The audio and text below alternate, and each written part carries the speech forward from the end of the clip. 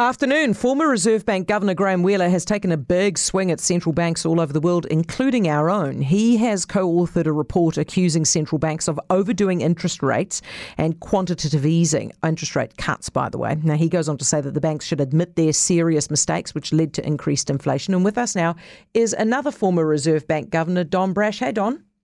Hi. Good to talk to you. It's good to have you with us. Do you agree with Graham Wheeler? I think it's hard to disagree with him. Let's face it, not only New Zealand, but also the UK, the US, and other countries are well above their inflation targets. We're among the worst. I think he quotes a number of countries. US is the worst, UK is second worst, and we're about the third worst of the countries he quotes. So I think even the Reserve Bank governor here would say, yes, we got it wrong. They haven't said that, though, have they? Well, I noticed they have put out a statement this afternoon saying we're going to review what happened, and they're taking the document fairly seriously, and I think that's very good. Very good. Okay. At what point do you think that they should have seen the inflation problem coming earlier than they did? Well, I think it was President Truman who once said, every schoolboy's hindsight is better than the president's foresight. So, yes, they should have seen it. Are they culpable in some sense? Well, I think there were other people who did see it coming and did say the Reserve Bank should be tighter than they in fact were. So, yes. Who saw it coming? Well, I think there were a number of people in New Zealand who said the Reserve Bank has it too easy at the moment. It should have been tightening more aggressively. Initially not, of course. Initially everyone said the Reserve Bank should cut interest rates and cut them aggressively, and they did. That was entirely appropriate.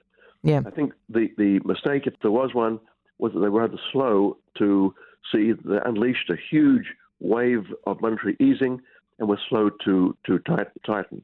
When do you think they should have tightened, Don? How long is a piece of string? I mean, clearly they should have tightened earlier than they did. Whether it was middle of last year or September last year, I don't honestly know. I haven't got the numbers in front of me. But the fact that we are now at 7.3.